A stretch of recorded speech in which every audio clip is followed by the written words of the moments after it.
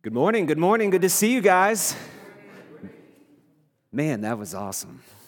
Praise the Lord. Let's Wasn't it? encourage our worship team for serving the Lord so well. Awesome. It's good to see you this morning, and we're going to continue in a spirit of worship as we get into the Word of God. We're going to be in Colossians chapter 1. The city of Colossae was a spiritual jacuzzi. There was all kinds of pagan gods, spiritual teachers coming and going. They had some hot springs there that were thought to have curative powers. And so there would be all kinds of introductions to get into the hot water and be healed and so forth. So as we think about this letter to the Colossians, Paul is first and foremost concerned with truth. And the hymn to Christ that we looked at last Sunday is this beautiful, towering set of truths about who Jesus is and as our Creator, as the leader of the new creation and the resurrection from the dead. And I hope this past week, that you had an encouraging week of deeper worship and deeper trust in the Lord, and that you experienced His advances in your life. So in the next section of the letter, verses 21 to 23, Paul leads from this poem of the supremacy of Christ. He leads into a very brief but powerful exposition of the gospel. We finished last week with by His blood shed on the cross. Now Paul's going to expand on that and explain in greater detail what's going on. So Royce is going to be team teaching with me today, so we want to welcome Royce. And Jamie was talking about his beard last week, but look at this beard right here. Look at this beard right here. Come on now. All right. Well, Royce, why don't you take us through the text and let me do that. The outline of the message. Sounds good. We've got 3 verses today, and what I would like to do is to read them over you. If you would close your eyes with me even, I want to read these over you. Would you listen to me as I read these? Paul writes, "Once you were alienated from God and were enemies in your minds because of your evil behavior. But now He has reconciled you by Christ's physical body through death to present you holy in His sight, without blemish, and free from accusation. If you continue in your faith, established and firm, and do not move from the hope held out in the gospel. This is the gospel that you heard, and that has been proclaimed to every creature under heaven, and of which I, Paul, have become a servant." Good news today, guys. And here's where we're going. We're going 4 places and 3 verses. The first step, we need to grasp the bad news. But there's a but, and it's stunning good news. There's a cost, steady, persevering faith, and then there's proof, enemies who become messengers. Let me pray, and we'll get moving here. Father, we praise you because Jesus paid it all. He paid it all. And there's good news here for all of us today to chew on, to sit in. Lord, would you open our eyes and would you soften our hearts to see you clearly? And Lord, help us to receive what you have for each of us this morning. In Jesus' name we pray. Amen. Amen. Thank you, Royce. All right, so I'm going to take part 1, and that is verse 21, the first step of which is for us to really grasp the bad news. And Paul is making a declaration here of every person in the church in Colossae and every person in the church ever in the world. This is applicable. And he says, once you were alienated from God, That word alienated it means shut out from fellowship. It means shut out from intimacy. It means estranged, without hope, excluded from life. And that was the way that we were born into this world. We were born into the kingdom of Satan, and we were alienated from God. And we showed our colors early on. Each and every one of us, even as children, no one had to teach us how to sin. Let me say that again. Nobody had to teach us how to sin. We knew how to sin. And this verse could also be read, you might see a little asterisk in your Bible. Once you were alienated from God and were enemies in your minds, and instead of because of your evil behavior, that could also be translated as shown by your evil behavior. So Paul is connecting that this is a mind, soul, body, everything working in concert situation where we're alienated from the life of God. And as we studied a couple of weeks ago, I want to remind us of the quote that we looked at about the true gospel, because Paul, obviously, in this first verse, talks about evil deeds, evil behavior. But he also has written several places elsewhere that even good deeds done without faith are not acceptable to God. Mm-hmm. And in Romans 14:23, he says, anything that is not done in faith is sin. So this quote by Dane Ortland, I just think it's really helpful to remind ourselves. We can vent our fleshly passions by breaking all the rules, or we can vent our fleshly passions by keeping all the rules, but both ways of venting the flesh still need resurrection. We can be immoral dead people, or we can be moral dead people. Either way, we're dead.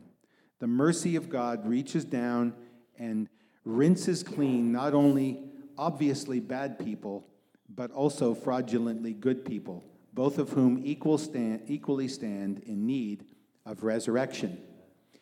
And so as we think about this verse and our alienation from God, we need to look at the whole sweep of our lives and the reality of the things that we are part of, we are capable of, that we are thinking, that we are doing, and even that we are omitting to do. And so I think about the history and the various testimonies I've read. Many horrible people come to grips and begin to see that they're alienated from God. And they reach out to Christ, and they are made right. And there's so many really nice, wonderful, unbelievable people who stubbornly refuse to acknowledge that they need a Savior, that they need saving. And so the gospel, this alienation, this is a universal human problem, and we see that even the worst can see and turn back to God, and what we, in human terms, would call the best, will reject God. And so the gospel, in that sense, the bad news is kind of scandalous, because it violates all of our rules of human fairness. And so I just want to put this slide up. We are worse than we think. Now, I can say in the last month, I've been part of some horrible things that I've done. If you knew all about them, you wouldn't believe a word I would say. And it's, I'm getting better over time, but I'm still finding myself in sin. I'm still finding myself dealing with good people type sins and bad people type sins. But this morning, I just want to give you a list. Just close your eyes. I just want to give you a list of some things that you might want to think about. Things like shading the truth, things like omitting things we know we should do, things like lying on social invitations instead of simply saying, I'm not going, bragging,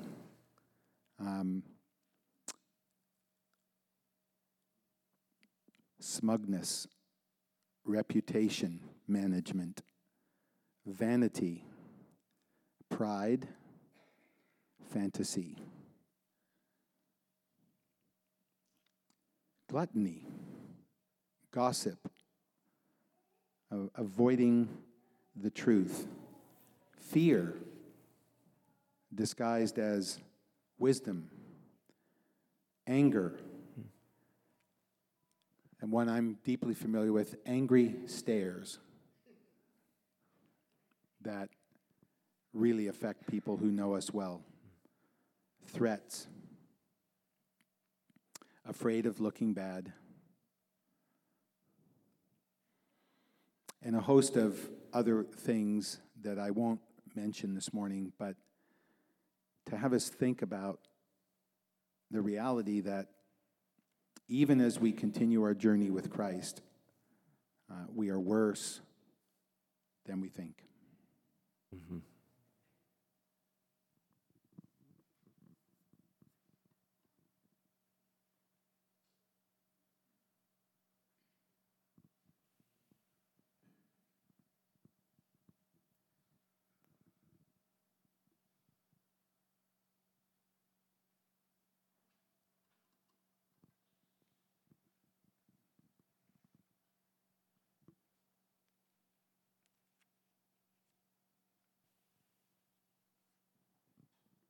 But,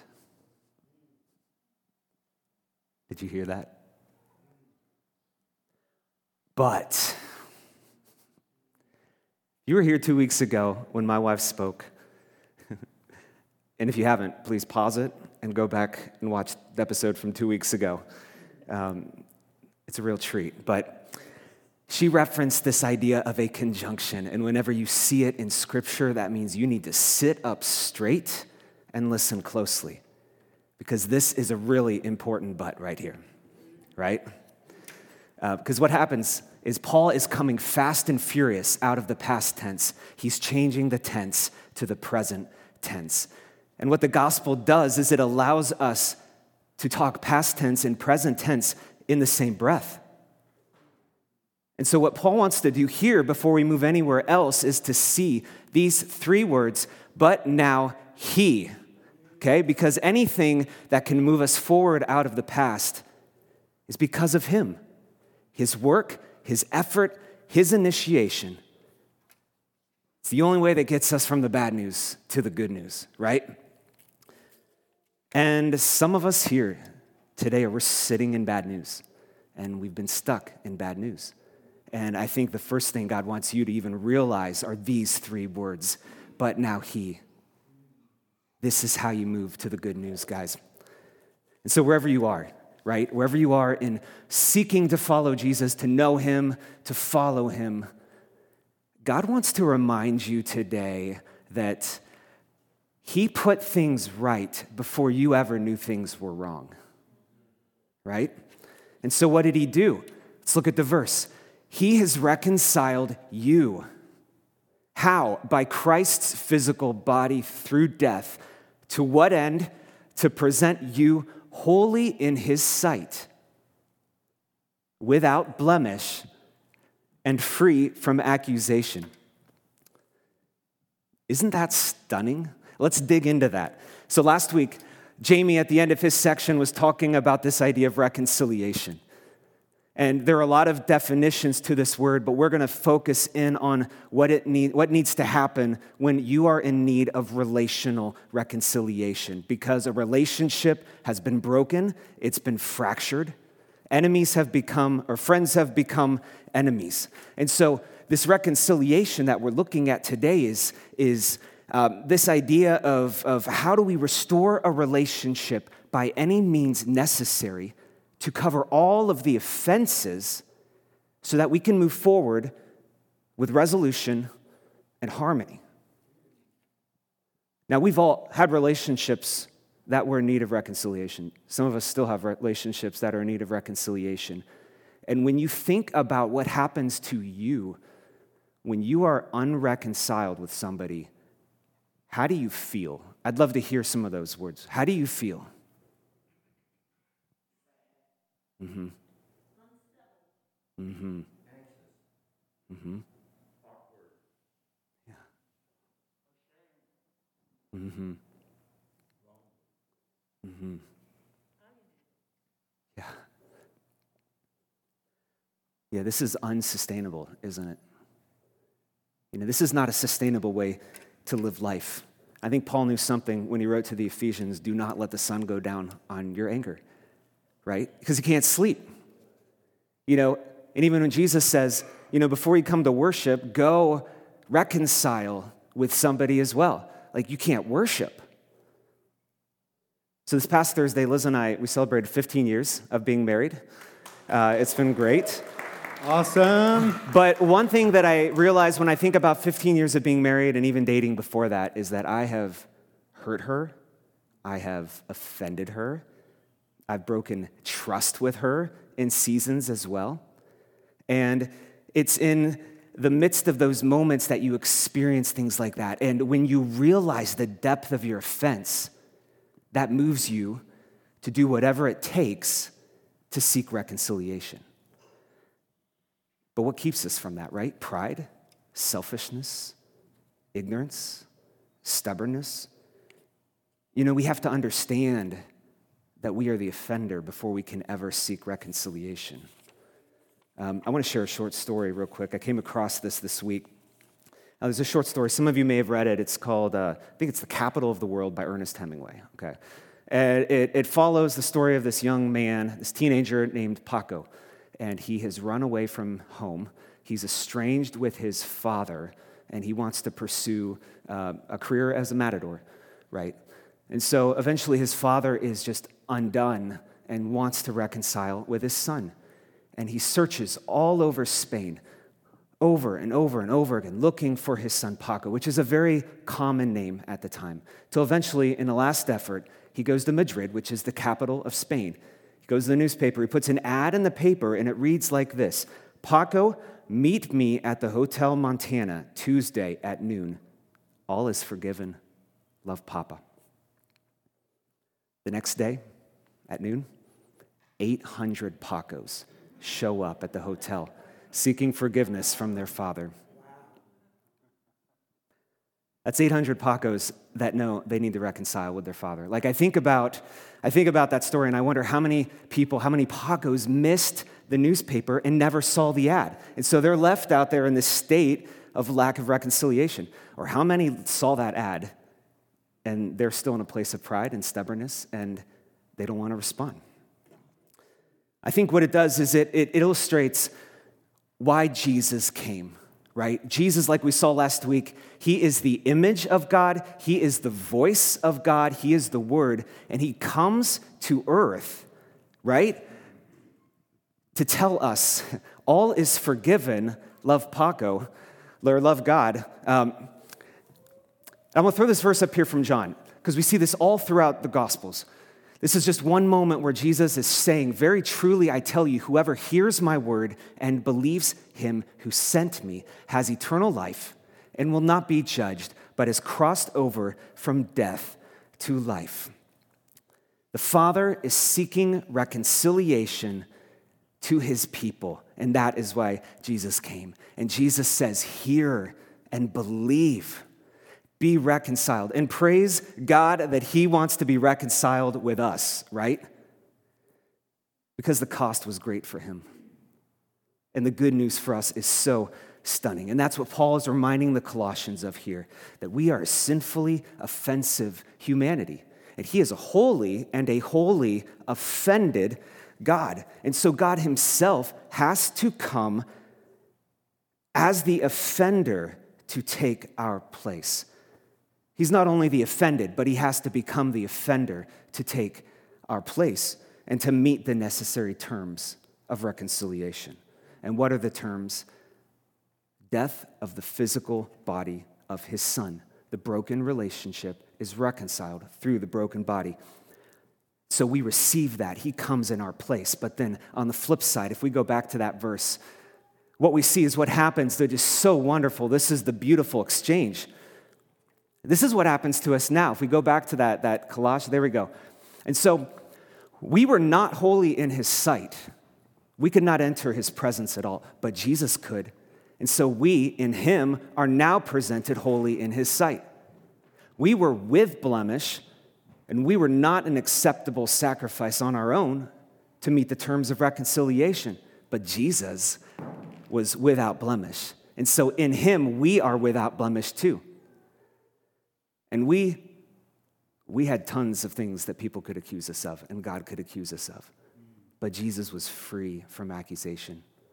And so in him, we are also free from accusation. God is so kind, not just to forgive us, but also to present us and invite us with him. So I want to share a quick story that just shares a bit of that and how Liz and I have experienced this. Like I said, we've been married 15 years, and we celebrated at a restaurant that has come for us to be a place where we remember the Lord's kindness to us in very tangible ways. And so a few years ago, we were in a pretty tough spot financially, and we were getting really creative about how to make some expenses. And so we had an unused gift card to Boca, very nice restaurant downtown. And so Liz had put on a Facebook group or something, we're trying to sell this gift card. And what happens is she gets a direct message from the vice president of Boca, and he says, "We'd like you to come in and have a dinner on us." Okay? And so, of course, we say yes. So we drive up on our old, loud, noisy Jeep Grand Cherokee to free valet parking. Okay? We walk into the front desk, check in, and the servers are there. They are excited when they hear that it's us, the bakers. And they say, "We've been waiting for you." Okay? They take our coats, they escort us upstairs to this roped-off private table overlooking a chandelier, the balcony table, they call it. Okay? And then the server proceeds to hand us a menu, and he says, "This is what we'll be serving you tonight." And 7 courses later, with tons of kindness from the staff along the way, we just have the best night.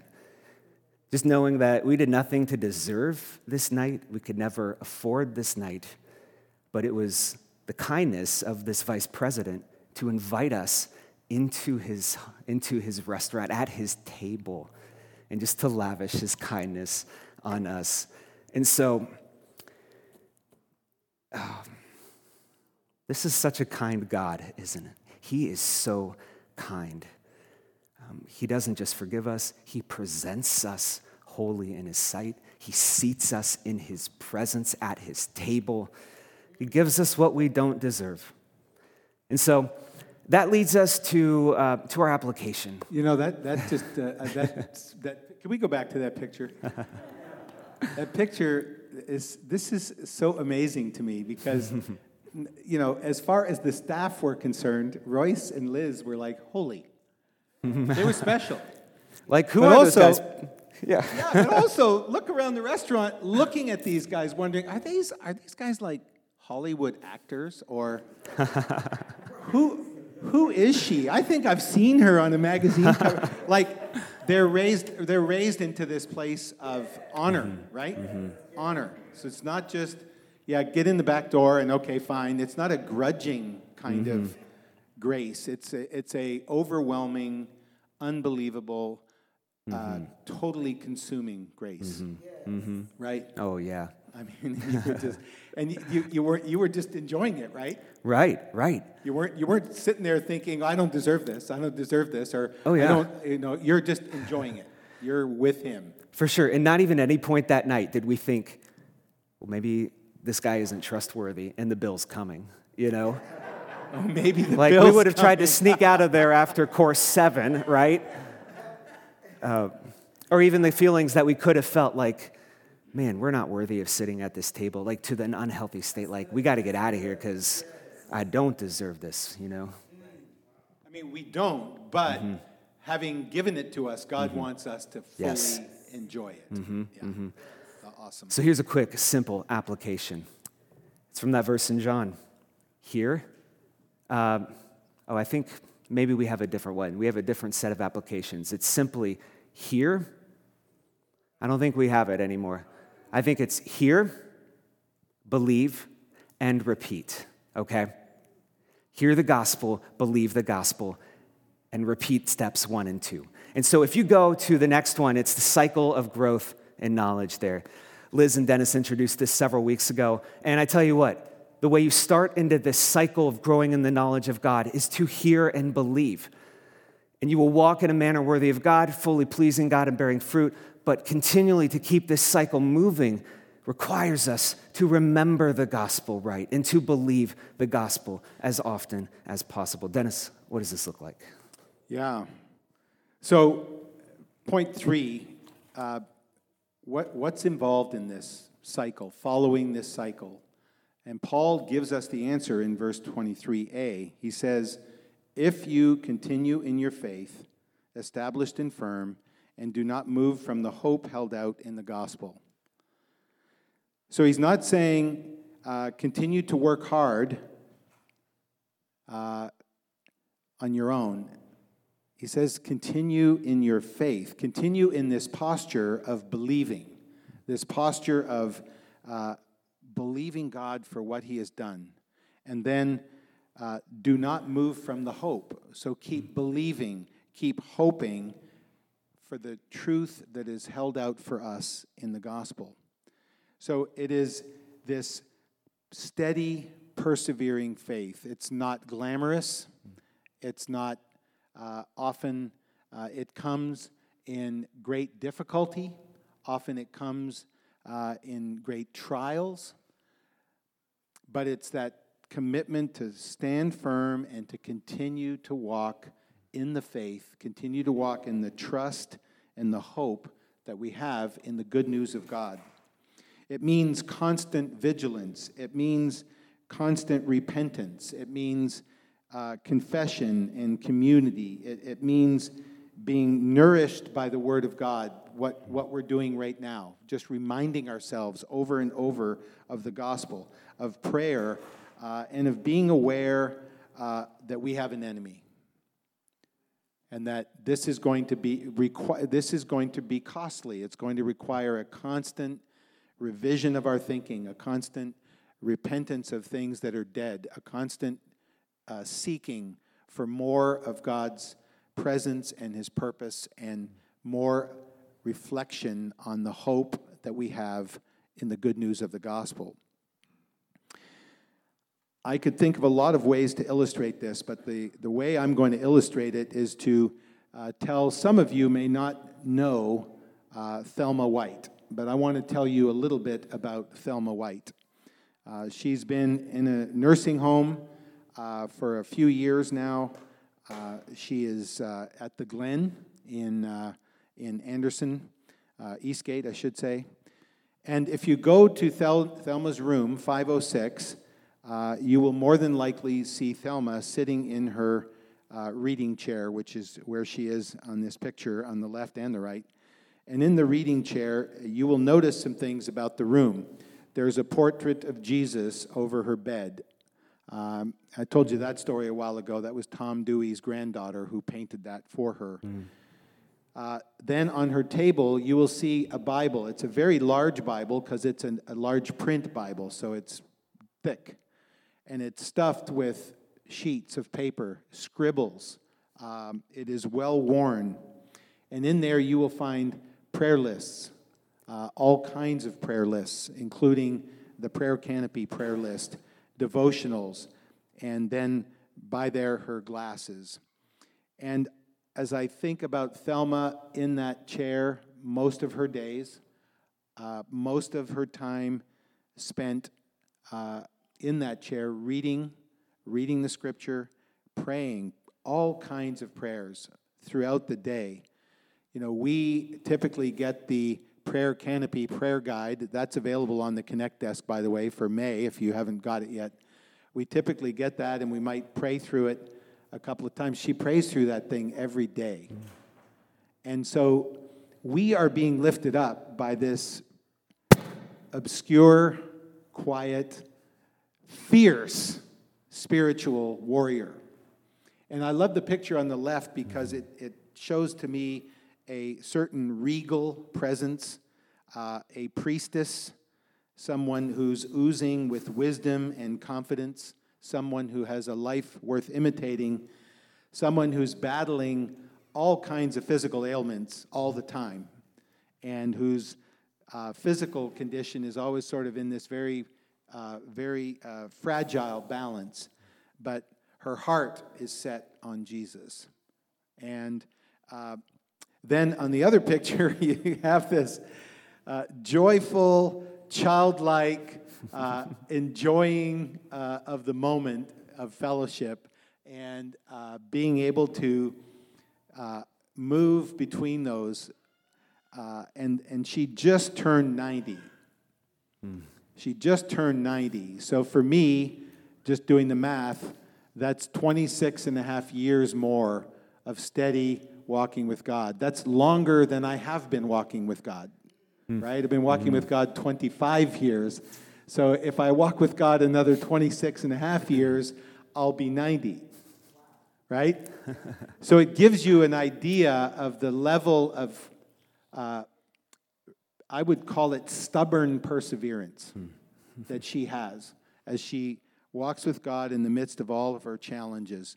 And it's a reminder to us that continuing in the faith means, and Royce came up with this illustration, when you're in an airport and there's those giant long people movers that are moving people between terminals, it's like walking against the flow of that thing. Because the world is going this way, and Jesus is going this way.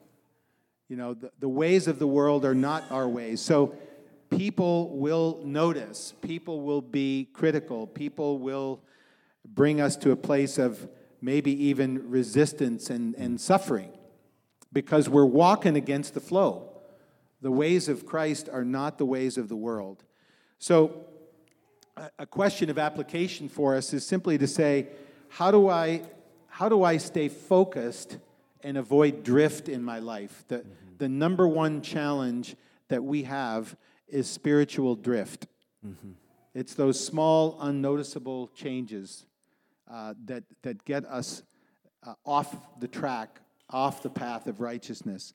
It's the sin that so easily entangles. It's the desire to feed the flesh. Well, it begins with knowing the enemy's strategy. He has three primary ways that he gets us off track. The lust of the eyes, things that we shouldn't be looking at, things that we hope will replace God.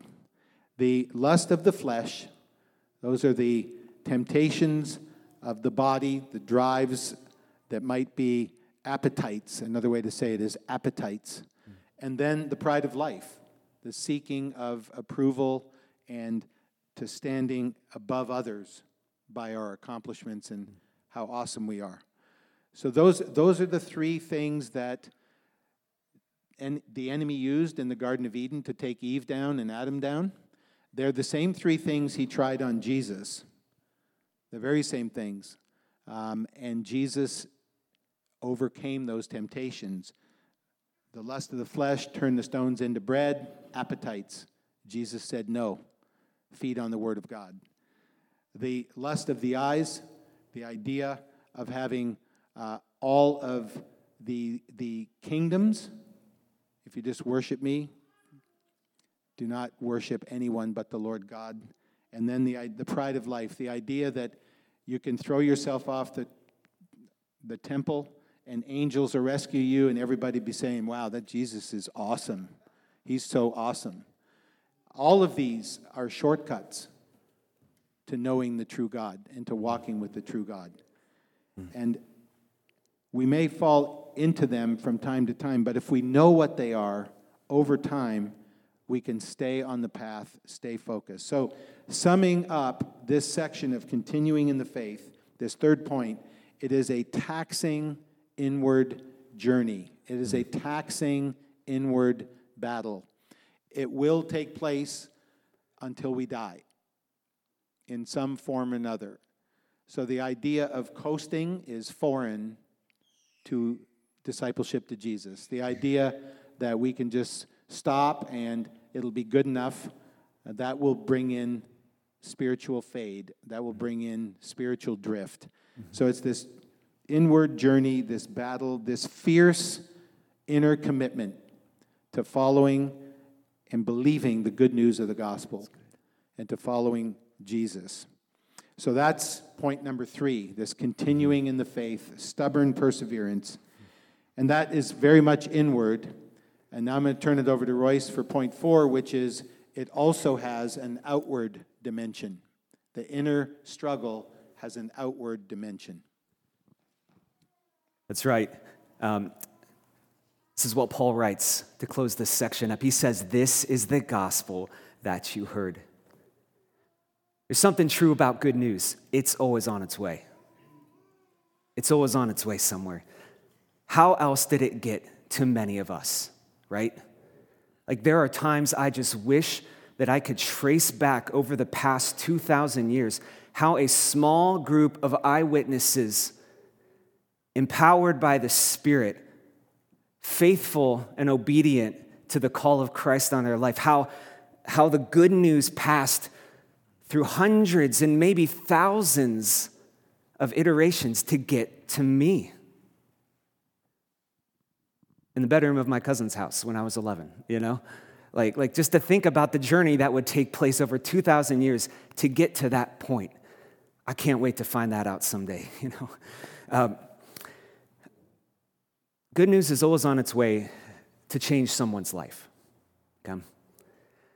The people here in Colossae knew what a good news was, what a gospel was. Evangelion, it is a word that means that something momentous has happened to change your life and the world as you know it. It might be a victory on the battlefield. It might be a new king has been crowned. But as soon as something incredible like that happens, messengers are sent out all over the land, and they go to every town square, and they shout out, they declare, "This is the gospel. This is what has happened. Here is the good news. Your life is changed." Paul says, "This is the gospel that you heard and that has been proclaimed to every creature under heaven." And so we've got 2 realities here. The first is God has done the work to reconcile all of creation to himself. When Jesus died on the cross, reconciliation happened. But we live in a world still where the good news hasn't reached everyone. And so it's this weird tension, right? Like it's already happened, but it hasn't fully happened yet. So I want to share a story just that shows a modern example of this. And one of the things that I love to do, worship team, you guys can start to come up as well now. One of the things that I love as a hobby is I love reading history books. I love history articles. I love watching historical documentaries. My wife doesn't share that hobby with me, maybe a little bit, so we don't watch a ton of historical documentaries together, but I came across this story a couple years ago. 1945, Hiro Onoda was a young lieutenant in the Imperial Japanese Army. He was stationed in the Philippines, and the United States was cruising through the Pacific at that point. They're invading the Philippines, and his commanding officer orders him to stay and fight, no surrender, okay? The war ends, and Onoda continues to fight in the jungles of the Philippines. Leaflets are dropped multiple times into the jungles, all over the Philippines, all over the Pacific theater, right? To tell them the war is over. You can surrender. But Onoda thought it was enemy propaganda. He continues to fight, evading search parties, picking fights with locals, until 29 years later, young Norio Suzuki, a student from Japan, here, don't go there yet, shows up and tells him, the war is over.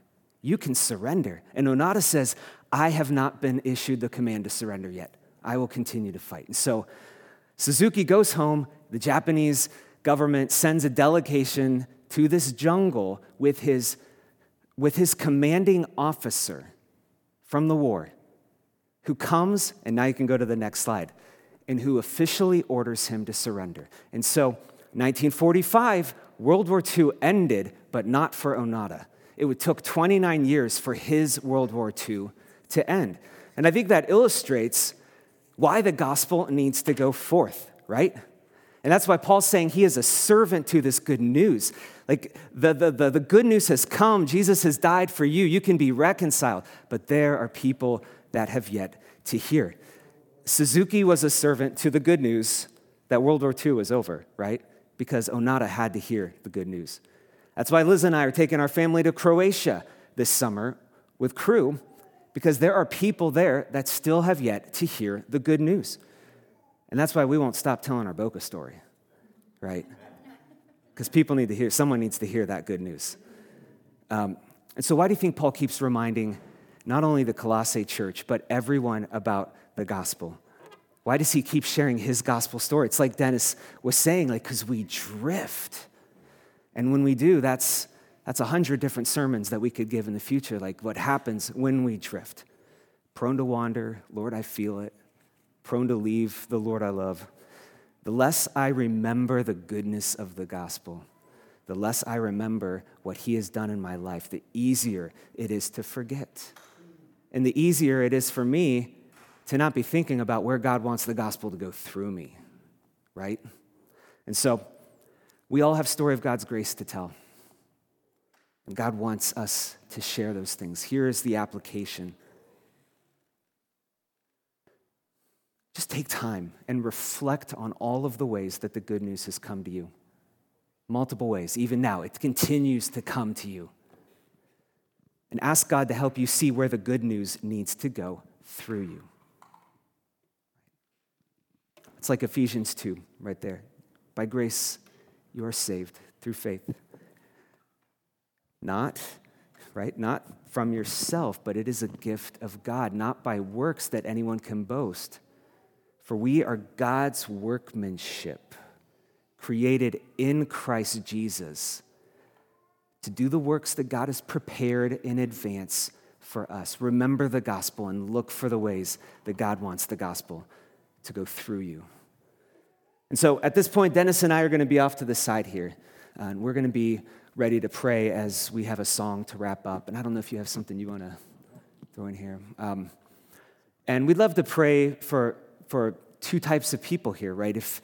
If you are feeling the Lord saying, be reconciled, I forgive you, come pray with us. And we want to pray that with you. God is inviting you to his table today. But if you want to be a messenger as well, let us pray over you that as well. Because God has work to do through you. Dennis, would you mind praying, wrapping us up here? Or I will, okay. Well, Father, we thank you for this morning, and we thank you just for even the simplicity of the gospel. Thank you for who you are and the great lengths that you took at great cost to yourself to take our place and to give us what we didn't deserve. Lord, we thank you for the stories of grace that you are weaving within our lives, the stories of grace that are yet to come in our lives. And Lord, help us to see the ways that you want us to bring that good news into the lives of others. We love you. In Jesus' name, amen.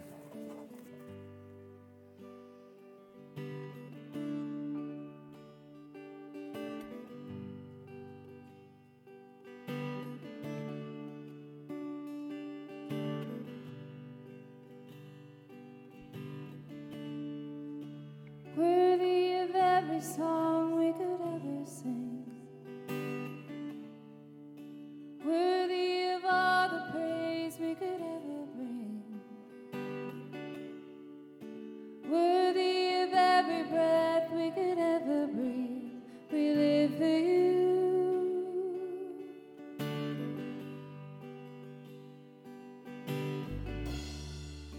Jesus, the name above every other name.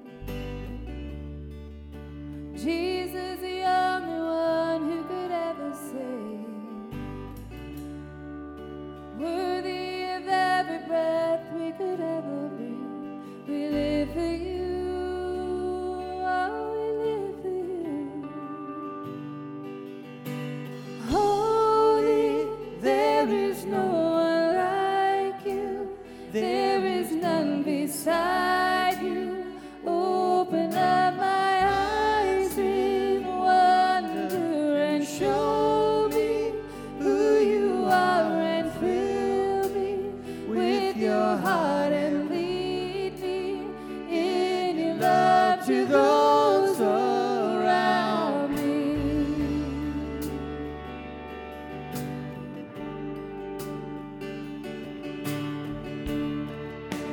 Jesus, the name above every other name. Jesus, the only one who could ever save. Worthy of every breath we could ever breathe. We live for you. Oh, we live for you.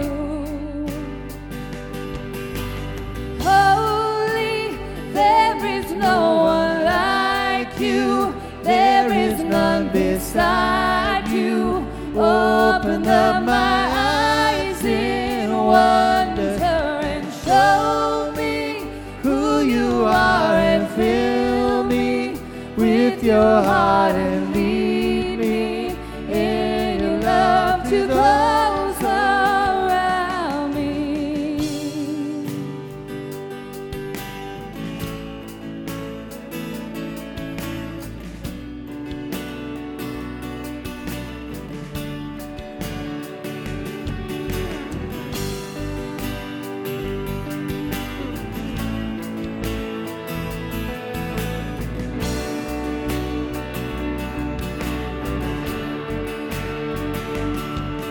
And I will build my life upon your love. It is a firm foundation, and I will put my trust in you alone, and I will not be shaken, and I will build my life upon your love.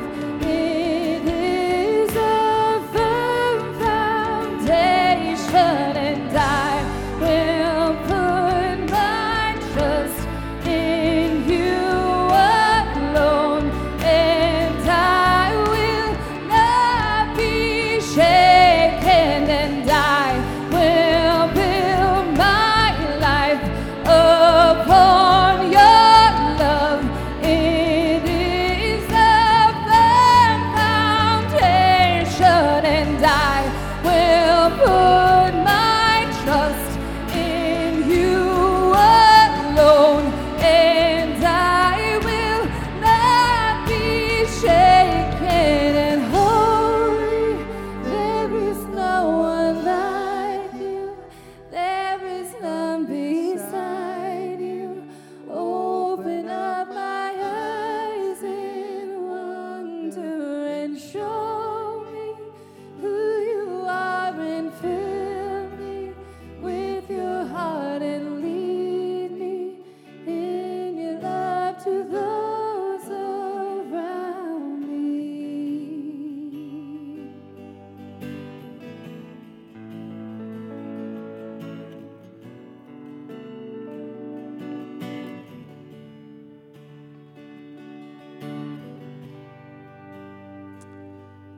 So, Father, we thank you. And Lord, we do want to build our lives on you. You are trustworthy. You are reliable. You are able. We thank you, Jesus. And Lord, we thank you that the gospel works in us to transform us. And we're asking, Lord, that you would use each and every one of us to bring the gospel that is working in us, out of us, into the lives of others. We praise you and thank you, Lord Jesus. Amen. Hey, let's speak this benediction over each other. This is from 2 Corinthians chapter 5, verses 16 to 21. Let's say it together as we bless one another to go from here. So from now on, we regard no one from a worldly point of view. Though we once regarded Christ in this way, we do so no longer.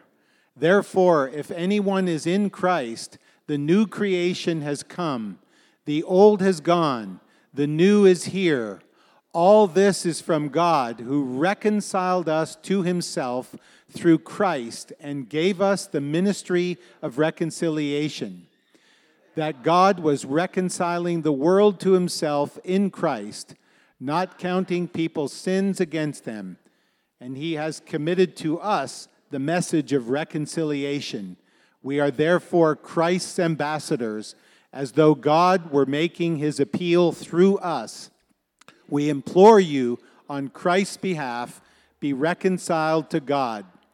God made him who had no sin to be sin for us, so that in him we might become the righteousness of God. I bless you with that, to have a great week. Go and share the kingdom. Amen.